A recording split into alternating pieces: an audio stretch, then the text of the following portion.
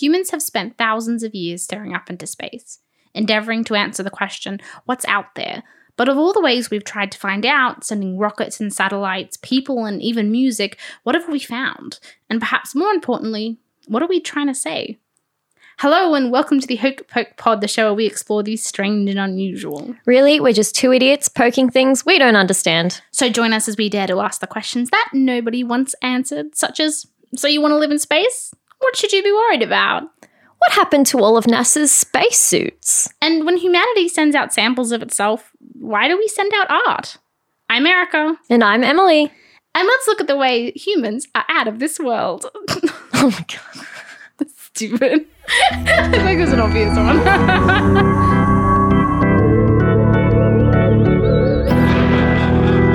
So we're finally talking about space. I know. It's been on our list for a really long time. We mentioned it in the very first episode. We mentioned we would come back to the idea of space. Oh my gosh. And here we are, last episode of the 20 second episodes series. Later, yeah, we finally made it. Wow. 20 episodes. I know. That deserves a celebration. A celebration of a very random episode about things we found out about space. We have tried to kind of consolidate it a little bit because obviously space is a big topic. It's a big thing.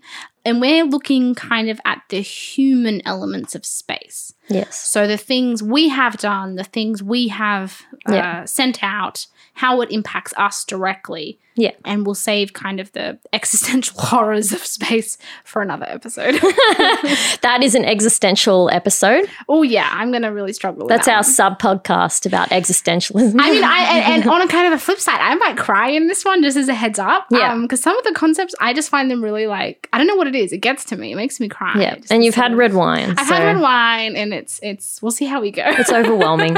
So I'd like to start us off by saying that space tourism, I found out. Well, I think we know how expensive vaguely it is. Millions and millions and billions of dollars. It's crazy how expensive it is. I mean, it's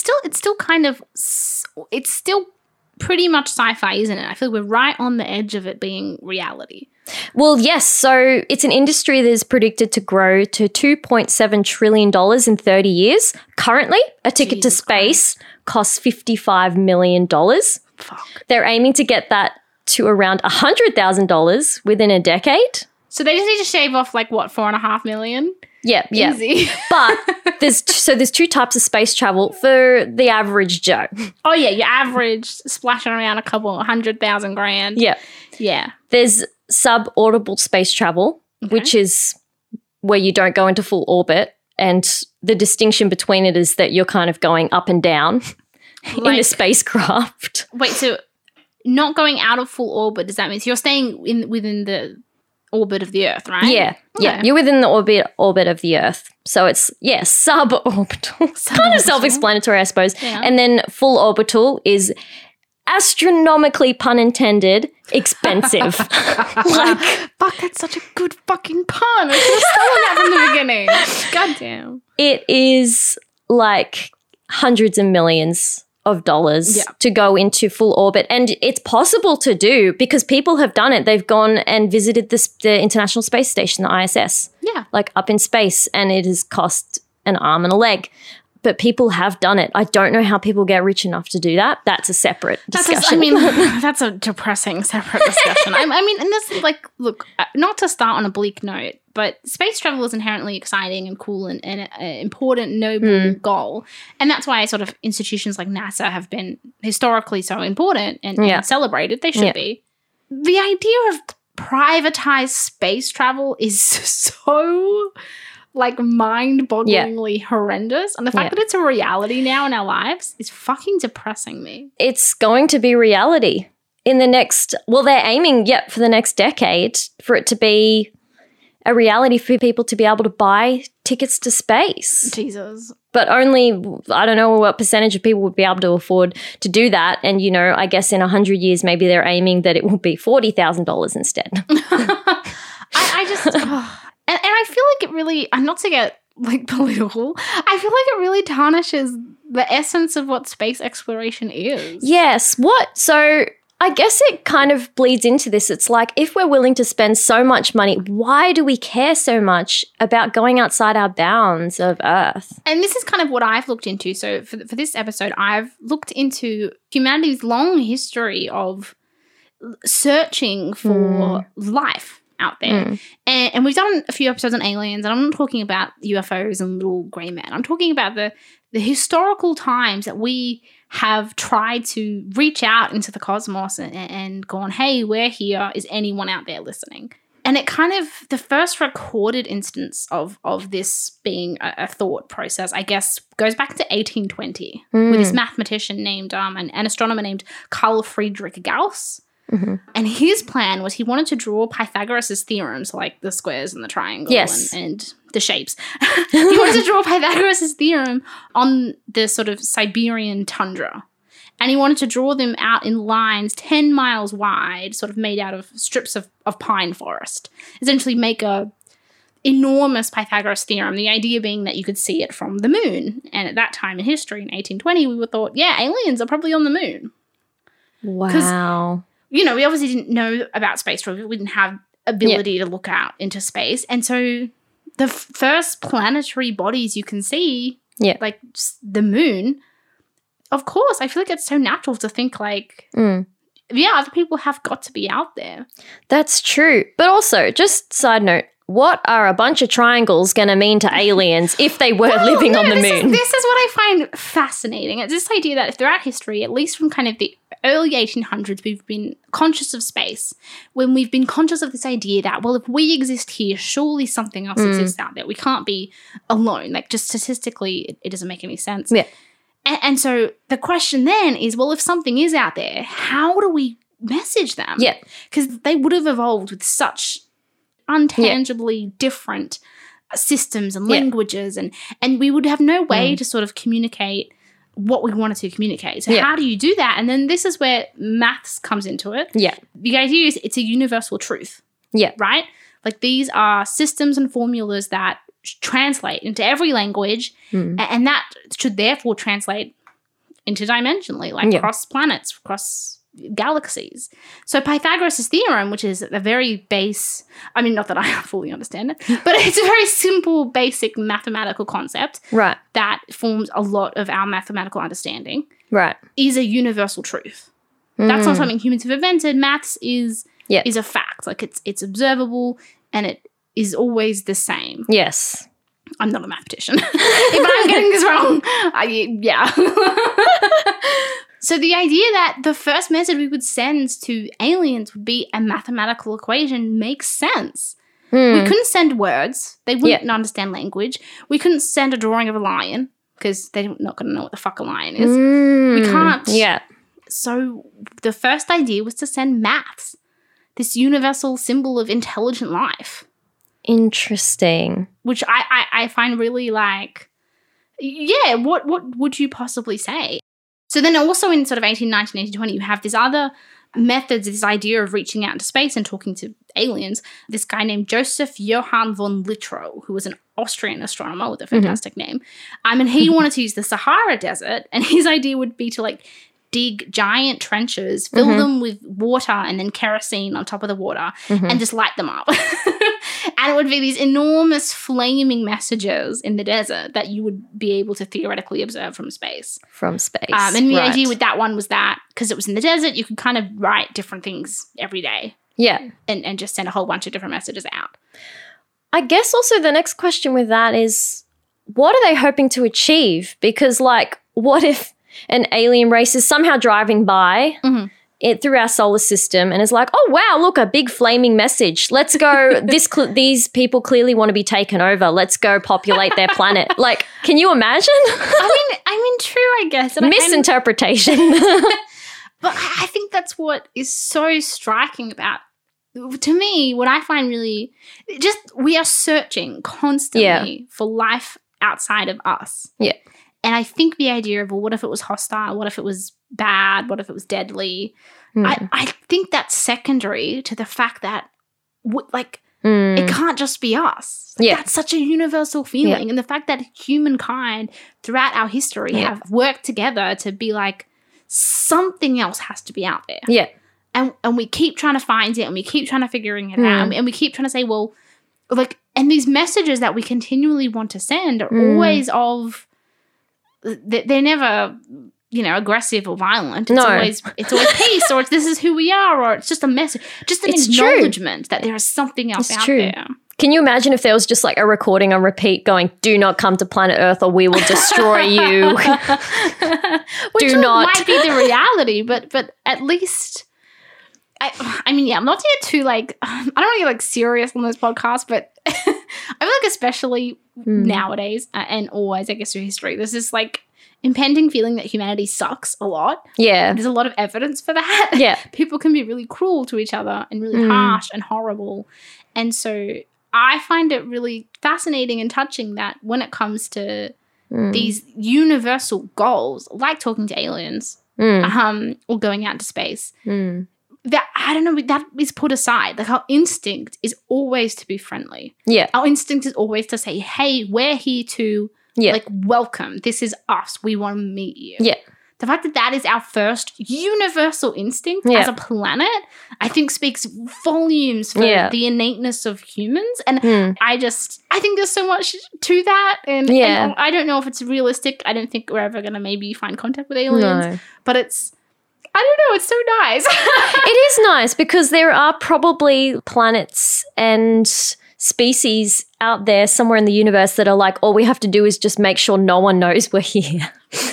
And we're just like, let's just put out calls. Because I think, don't they, I mean, you might have researched this, but don't they, like from Earth, we emit radio signals to try and see. Constantly. So we are sending ourselves out there. We're sending out so much stuff. And that's what I'm saying. This stuff was all from the 1800s before we had radios and these solid ways of contacting people. But we kept trying. Nikola Tesla even got involved.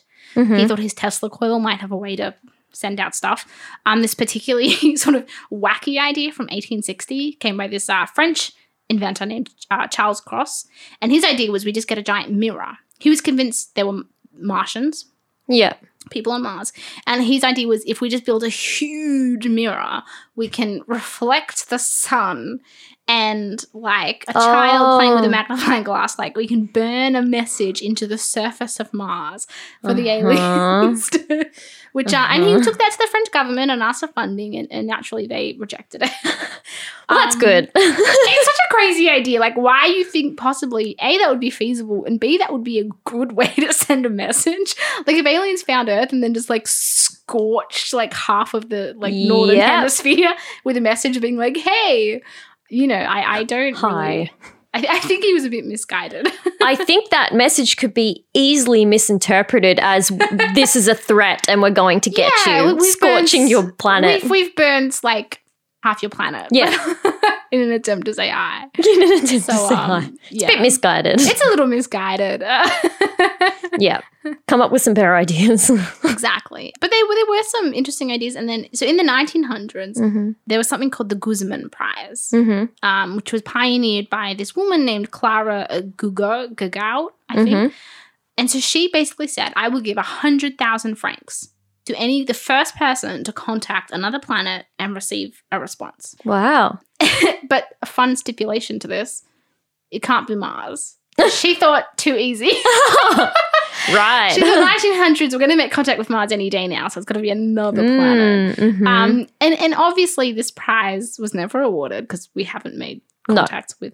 But they kind of 5 years later in 1905, they kind of said, well, we'll give the prize to whoever makes the most sort of the biggest breakthrough in astronomy. Yeah. And it was given to the Apollo 11 astronauts. Oh, wow. It was kept up in 1969. That promise was saved for 69 years and given to the Apollo 11 crew. 100,000 francs. Wow. I didn't know that. I didn't know that either. Isn't that lovely? Wouldn't they have already been paid, like, a lot? They're fine. Like, they didn't need the money, but it's just, I don't know, this idea, this 69-year-old promise that this woman left in her will. Yeah, was carried through. And we recognize, hey, we're probably not going to make contact with aliens anytime soon, but this was a really significant event, and I just find this also touching. Yeah, that is touching. Are you starting to tear up now? I don't know what it is. It's just like the wine, or it's just the idea that like humans have been so human Yeah. forever. And I just, ugh. I think it gets to the core of who we are. That's probably really think it why. does. Yeah. It is existential in a way. Maybe this is your response to the existential. It's like, yeah, it's like there's probably a word for this. It's like existential, but like introspective. It's like not looking at the universe, but it's sort of looking at like what makes up us. Yes. Like how do we perceive ourselves and what image are we projecting out Yes. of humanity? And it's such a welcoming, lovely image. It is. And I think they sent out albums and stuff. Like they put music on. Do you know what the modern? I do, yes. Yeah. And then this is interesting. Obviously, once we sort of head into the modern era, Yeah. the messages out into space get more frequent and more varied, and there's a whole bunch of stuff. At this point, essentially anyone can send a message out into space. Yeah. Like, that's kind of how good our radio tech has gotten. But this idea of sending a universal message out into space, that was realized, the first actual case of that, starts in 1974 with the Arecibo message. Okay. Yeah. This was a huge satellite dish. The kind of first time we had the technology where we could send a really long distance radio signal. And it was sent from Puerto Rico to a cluster of stars 25,000 light years away. That's a long time away. It's a huge amount of time. And I looked it up, and it's like the calculations are immensely complicated. Yeah. But essentially, for every 1 light year, it's the equivalent to about 35,000 Earth years. Yeah. So Yep. I can't do the math. So 25,000 light years is a long way. Yeah. But what we decided to send, it had to be simple. It had to be translatable through radio waves. So it had to be in kind of more binary code, essentially. Yeah. And we created a binary picture. And you can look it up. Right. We'll post it on the website. It's a binary figure of a stick figure, a double helix DNA strand, and a carbon atom, and a telescope. Huh. They're the 4 images that we said, like, this is us. This is what we're sending out. Isn't that cool? I would give anything to be on the team that gets to decide. Yeah. How do we send this message out? And they're kind of beautiful. Like, that message is still going. Yeah. It's not even 1 light year out yet. Yeah. That message is going to be going until probably the end of the Earth, the end of humanity, the end of us. I know. And the kind of ironic beauty of it is that by the time it actually reaches this star system we sent it to, the star system's not going to be there. Like, because it's... dear. So it's I can't put it into words. We're a bit late. But we have no other way to send a message out that far. And it's just this... And obviously these actual times we've sent messages out, obviously it's a lot more about checking that we have the capacity to do it. People aren't realistically expecting responses or to reach alien life. Yeah. But just the fact that we're so hopeful about it. Yeah. I don't know. It makes me so excited. But yes, anyway, your question was, what is the most recent message we've sent out? Yes. I mean, it gets kind of depressing. The further into late stage capitalism we get. Doritos sent out like an ad for Doritos, I think back in like just fucking so depressing. They're going to start a shop in the sky in the universe, apparently. Doritos. It's a publicity stunt, but really, I don't want aliens to know about Doritos. Like, it's the first thing.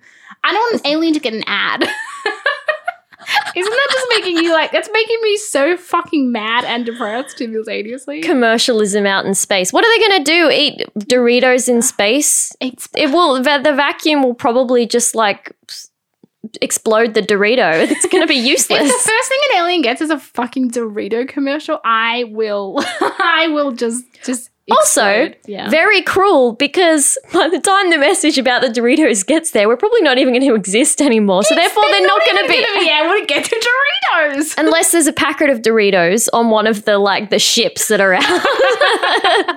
Look, as far as I know, we haven't sent Doritos out into space. But in terms of the official, and I'm saying NASA official space station certified records of Earth. Yeah. The most recent one, and I thought we'd kind of updated it since, but the most recent one was actually the 1977. Oh, okay. Voyager 1 and 2. And the reason for this is just because it takes such a long time for these things to go. Even to get out of our solar system, it takes a really long time. So there's really no point in sending a new one out every 10 years because the one from the 70s is going to be going forever. Yeah. So it was the 1977 Voyager 1 and 2 were launched. And these were sent out, and pretty much the goal was for them to just go forever. Yeah. Until they get intercepted by something. Yeah. Is the hope. And what we included on it in terms of a reflection of who sent it are these things called the golden records. Yeah. So there's one on each Voyager. They're the same record though. And the contents of the records were selected by a committee in NASA. The idea was to assemble 115 images, sounds, and music together that represents us. Yeah. So 115 items, essentially. Yeah. And so what they picked and what they chose is so interesting to me. They included animal sounds. Yeah. They included the things like images of waves and trees and buildings. They added, I think, 55 different ways to say hello in different languages. Yeah. But I think what's the most special to me is that they sent music. Yeah. They sent. I love that so much. And the music they sent was fascinating. They got a bunch of different music from different countries. And this is all available on YouTube as well. I will post a link on our website. Yes. But you can go and listen to the golden record, this snapshot of what humanity is.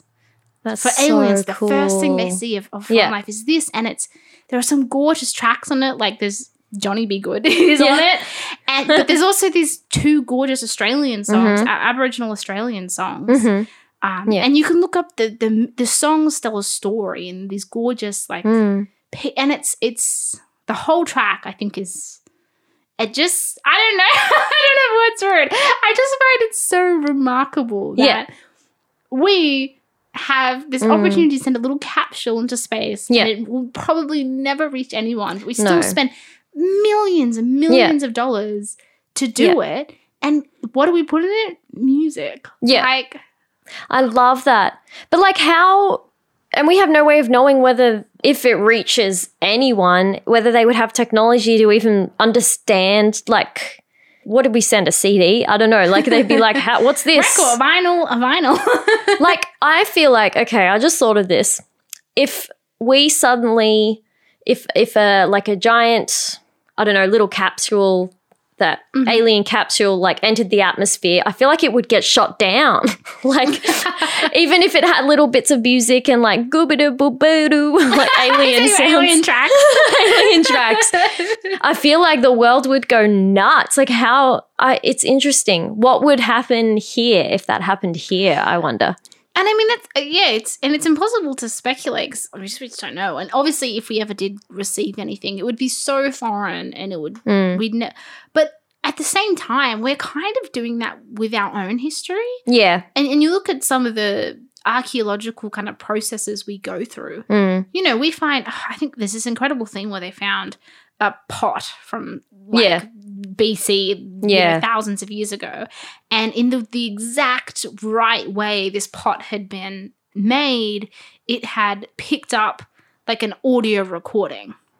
Because the lines of this, I saw this on a documentary years ago, so I probably have to fact check it. But the lines of this one line in which the potter had touched it had accidentally made a vinyl record for a few seconds. That's so cool. And so we have this recording from thousands of years ago, and it obviously took us thousands of years to find have the technology to be able to decode it. Yeah. And here we are trying to get these glimpses of not even alien life, our life of humans. Yeah. And that feels so foreign and so alien and so distant from us now.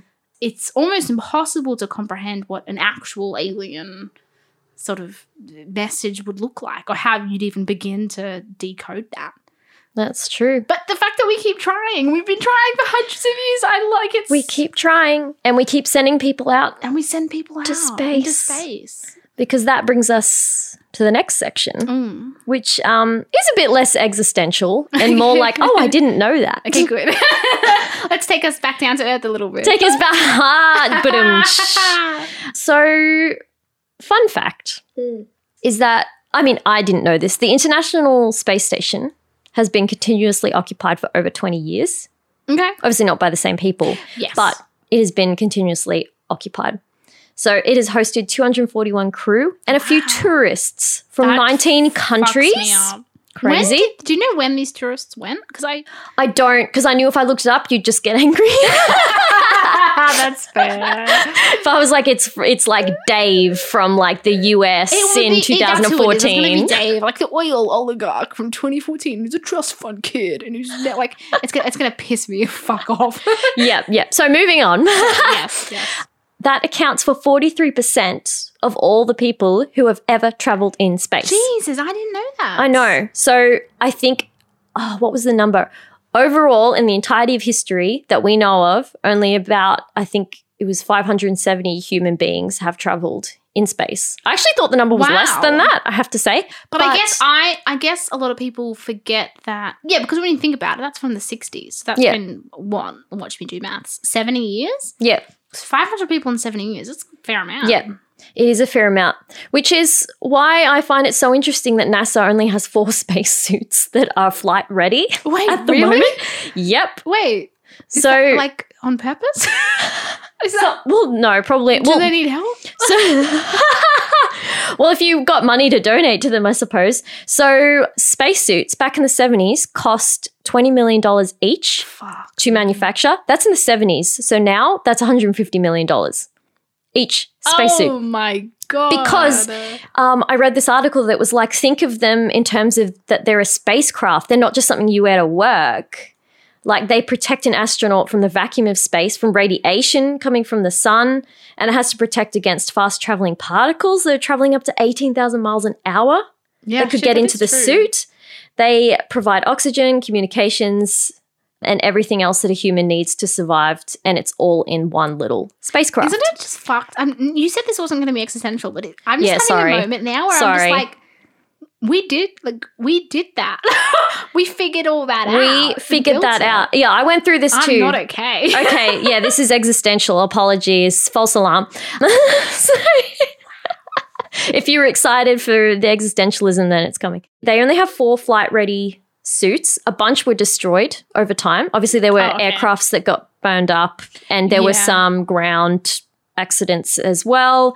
So they got destroyed. And yeah, I just never thought of that where, they can't just manufacture another one because it costs so much money and so much time to make. Yeah. They can't just do it straight away. So with that in mind, let's say you want to go live in space. You are a multi-billionaire person. You've got a big family and you want to go live in space. You can't take all of them because there's only 4 spacesuits.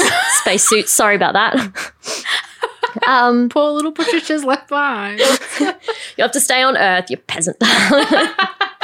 So if you want to live in space, which I do, there are a few things that you should know about first. I would think so. I would think maybe there's a few things I should know about. If you're another common Joe, not an astronaut, but you're like, hey, I want to go live in a house in space. Yeah.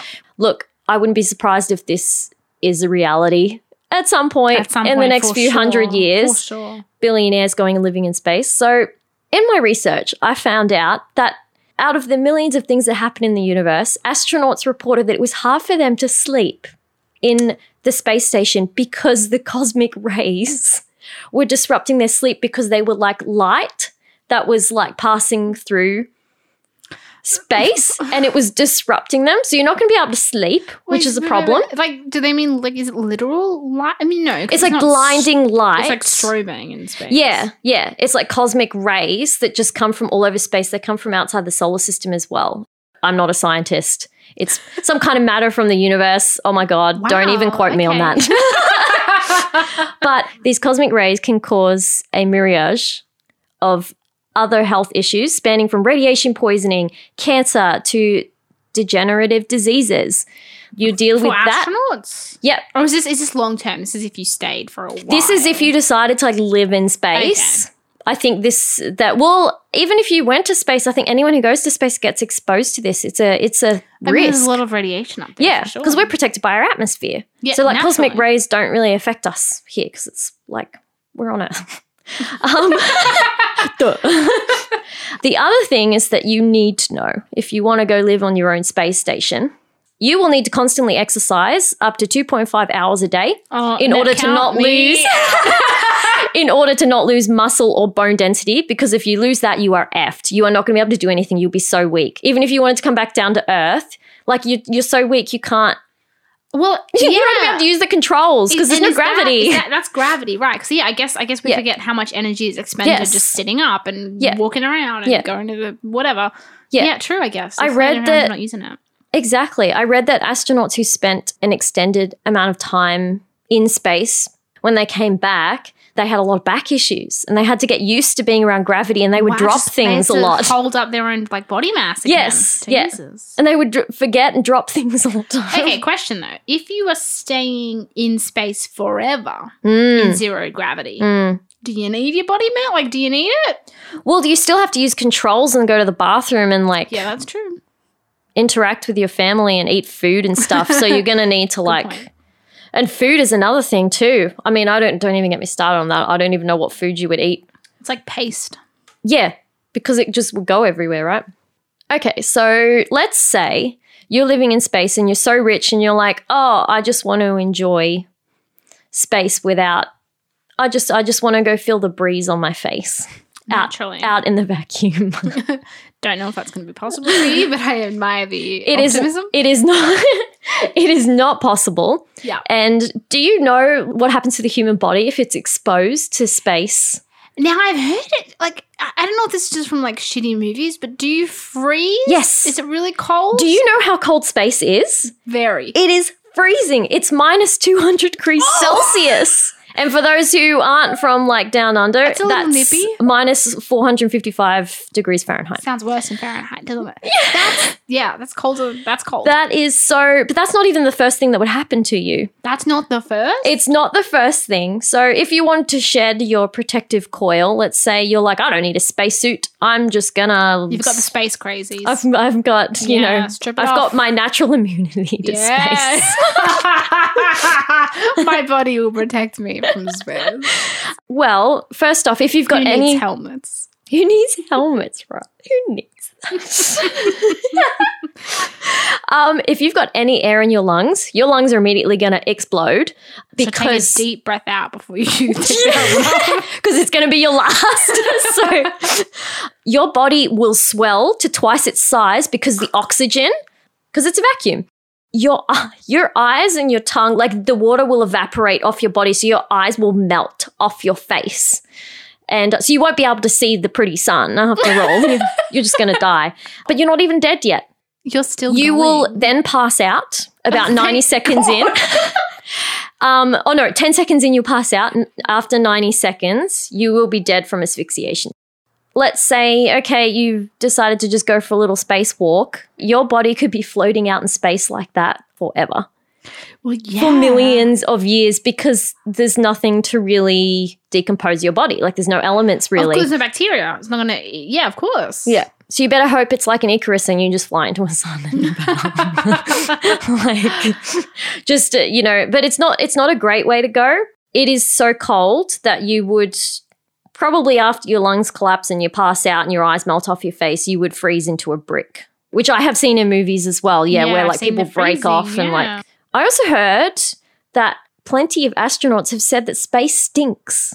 I've heard this too. Isn't it weird? Yeah. I didn't know this. Not in terms of space sucks, it was the worst thing ever. As in, it smells. Their suits, they would come back, which could be from an oxygen process. It's a scientific thing. Don't know. Don't quote me. But apparently a few people described it as a metallic sensation. It's like welding fumes, burning metal, a distinct odor of ozone. What is that? We all know what ozone smells like. Okay. Walnuts and brake pads, gunpowder, and burnt almond cookie. What a flavour. What an ice cream flavour that would be. This actually sounds really good. Are you kidding? Welding fumes and smoke and burnt almonds. That sounds incredible. But they said it's smelly. So you'd have to be dealing with this. So you're going to be stuck inside, as pretty as it is to see the stars and to see Earth and to see everything. You'd be basically, you'd have to stay inside forever. Yeah, no taking off that spacesuit, huh? No. You'll need that. Okay, well then I guess that brings us to the question, would you go, okay, if hypothetically Mars colony happens, they go, we need, 500 volunteers, regular Joes. We want regular Joes to give up their life on Earth and be the first to colonize Mars. Would you do it? Hell no. No, not at all. No. Why not? Because I like Earth and I think that we're just meant to stay here. Maybe that's really conservative of me. I mean, respect to whoever wants to go out and colonize Mars. Conservative of you. I think it's. But I don't know how I feel about us colonizing other planets. I have a problem with colonization. Obviously, when I say colonizing, I'm not. There's no life on Mars. Yeah, it's fully no life. We are gonna go and inhabit it for the first time. So let's take away any of that kind of like imperialist. We're not invading a species. Yeah. No, I think I'll just chill here. That's fine. I think like you're not even a little bit tempted. Nah, because that's like a 6 months. I mean, forever. I mean, you're there forever. You don't come You'd back. be there forever. Yeah. It's a 6 month. It's life. It's life. Yeah. What if it's terrible? But it doesn't matter. It's like your legacy, I suppose. You're there. Like you're at the forefront of this new chapter in humanity. Like you get to see that and be a part of that. And isn't that worth it? Look, I think there's plenty to explore here. I mean, true. Don't get me wrong. I love my life, but just like I feel like I couldn't say no. Really? Okay, so you would go. I feel like I couldn't say no. I feel like that would be such an insane. I would spend the rest of my life thinking about. Yeah. It's and like I understand it probably be shit, and we might all die in 10 years when it explodes, but I just could. I just feel like the opportunity to see that and be there and experience something new, really new, like 100% new. You got to take it, right? Right?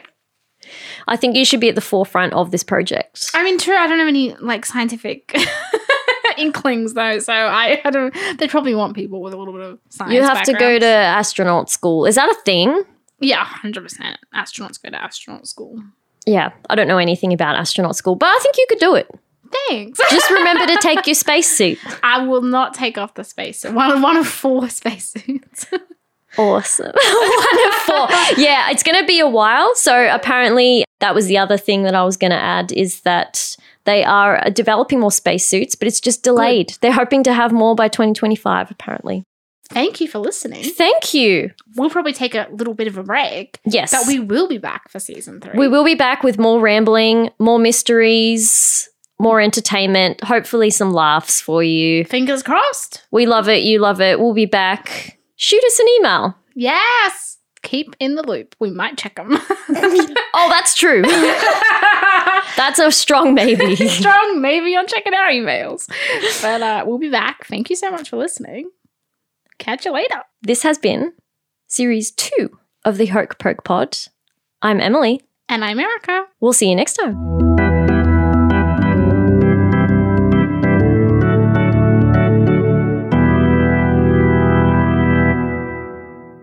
Hi, you've reached the end of the episode. Thank you so much for listening, and if you like what you've heard, it would be fantastic if you could rate us or leave a review. Or better yet, show us to some of your friends. Get the word out there about this spooky little podcast. If you want to know more about us or this episode, you can visit our website, thehokepokepod.com.au. We post updates, links, episodes, and any references we've mentioned, you'll be able to find them right there. We'd like to say a huge thank you to Giamo Timble for the amazing graphics and art that he's made for the podcast, as well as our undying appreciation to Robert P. Kelly, our marvelous and ever-patient editor. We love you, Rob. And finally, if you'd like to contact us, you can send us an email at hokepokepod@gmail.com. We'd love to hear from you. Feedback, episode suggestions, whatever takes your fancy, we will be there. Thank you so much for the support, and we'll catch you next time. Bye. Bye.